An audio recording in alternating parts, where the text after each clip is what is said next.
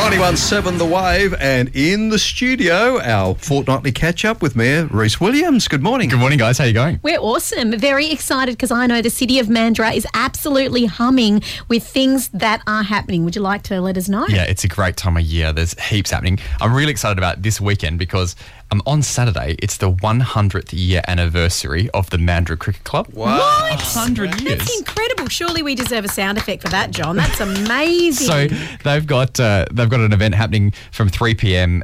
Down at the Meadow Springs sporting facility. They're going to have a game and then some formalities, but they're also attempting a world record attempt.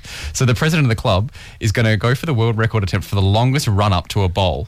Now, the current world record is 7.17 kilometres, so he's looking to smash that. That is a long run-up. Right, it's a long run-up. Do they have enough pitch? So we may have a world record on our hands in Mandurah after Saturday. We'll wait and see. How incredible. That sounds absolutely magnificent. I think he's leaving from his house. So that's Brendan Ingle, who's the president. He's an amazing guy. And so good luck to him. And all the money that's raised is going to Alzheimer's Australia. So if people are interested in checking that out, they can just go on to the Mandurah Cricket Club Facebook page, and there's a link there to donate. Yeah, nice. And you can also head along if you want to watch it all unfold this Saturday from 3. How cool is that? I'll be down there. I can't wait. Also on Saturday is the Mandurah Buskers and street performance competition. Now, I know that you guys had this last month and it went really well, didn't it? Yeah, so we've just been kicking this off. So this is in Mandurah Quay. It's from 9 to 5 on Saturday.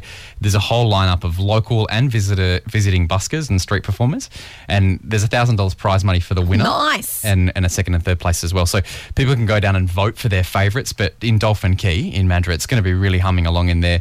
Of course, there's some great restaurants and bars and cafes in there as well. So it's a nice way of being able to get people out and about and activate that beautiful space in the marina. That's going to be an amazing day. And, of course, Crab Fest fast approaching. We're just going to keep talking about it because we're all so excited about it. So excited. There's a whole lineup this year of ticketed Crab Fest events. There's a soiree on the bay, and there's cocktail making events, as well as some music events as well. So there's the free Crab Fest events that happen on the Friday night, the Saturday and the Sunday, but there's also these ticketed events, and people can just go onto the Crab Fest website, crabfest.com.au.